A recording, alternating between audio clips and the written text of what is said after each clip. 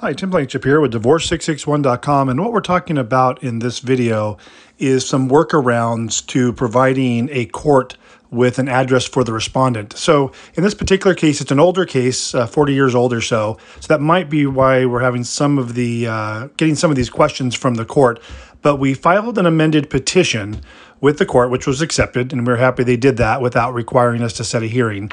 But then when we tried to do a change of address form for the respondent who had not responded, the court rejected it and said, you need to update the address for the respondent by filing a response. Well, this triggers a $435 court fee, and we're trying to avoid that.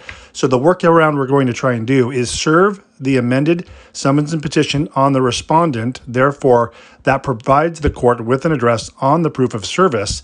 File that, and then see if the court will update the records using the address on the proof of service. We'll see if that works, and I'll keep you updated.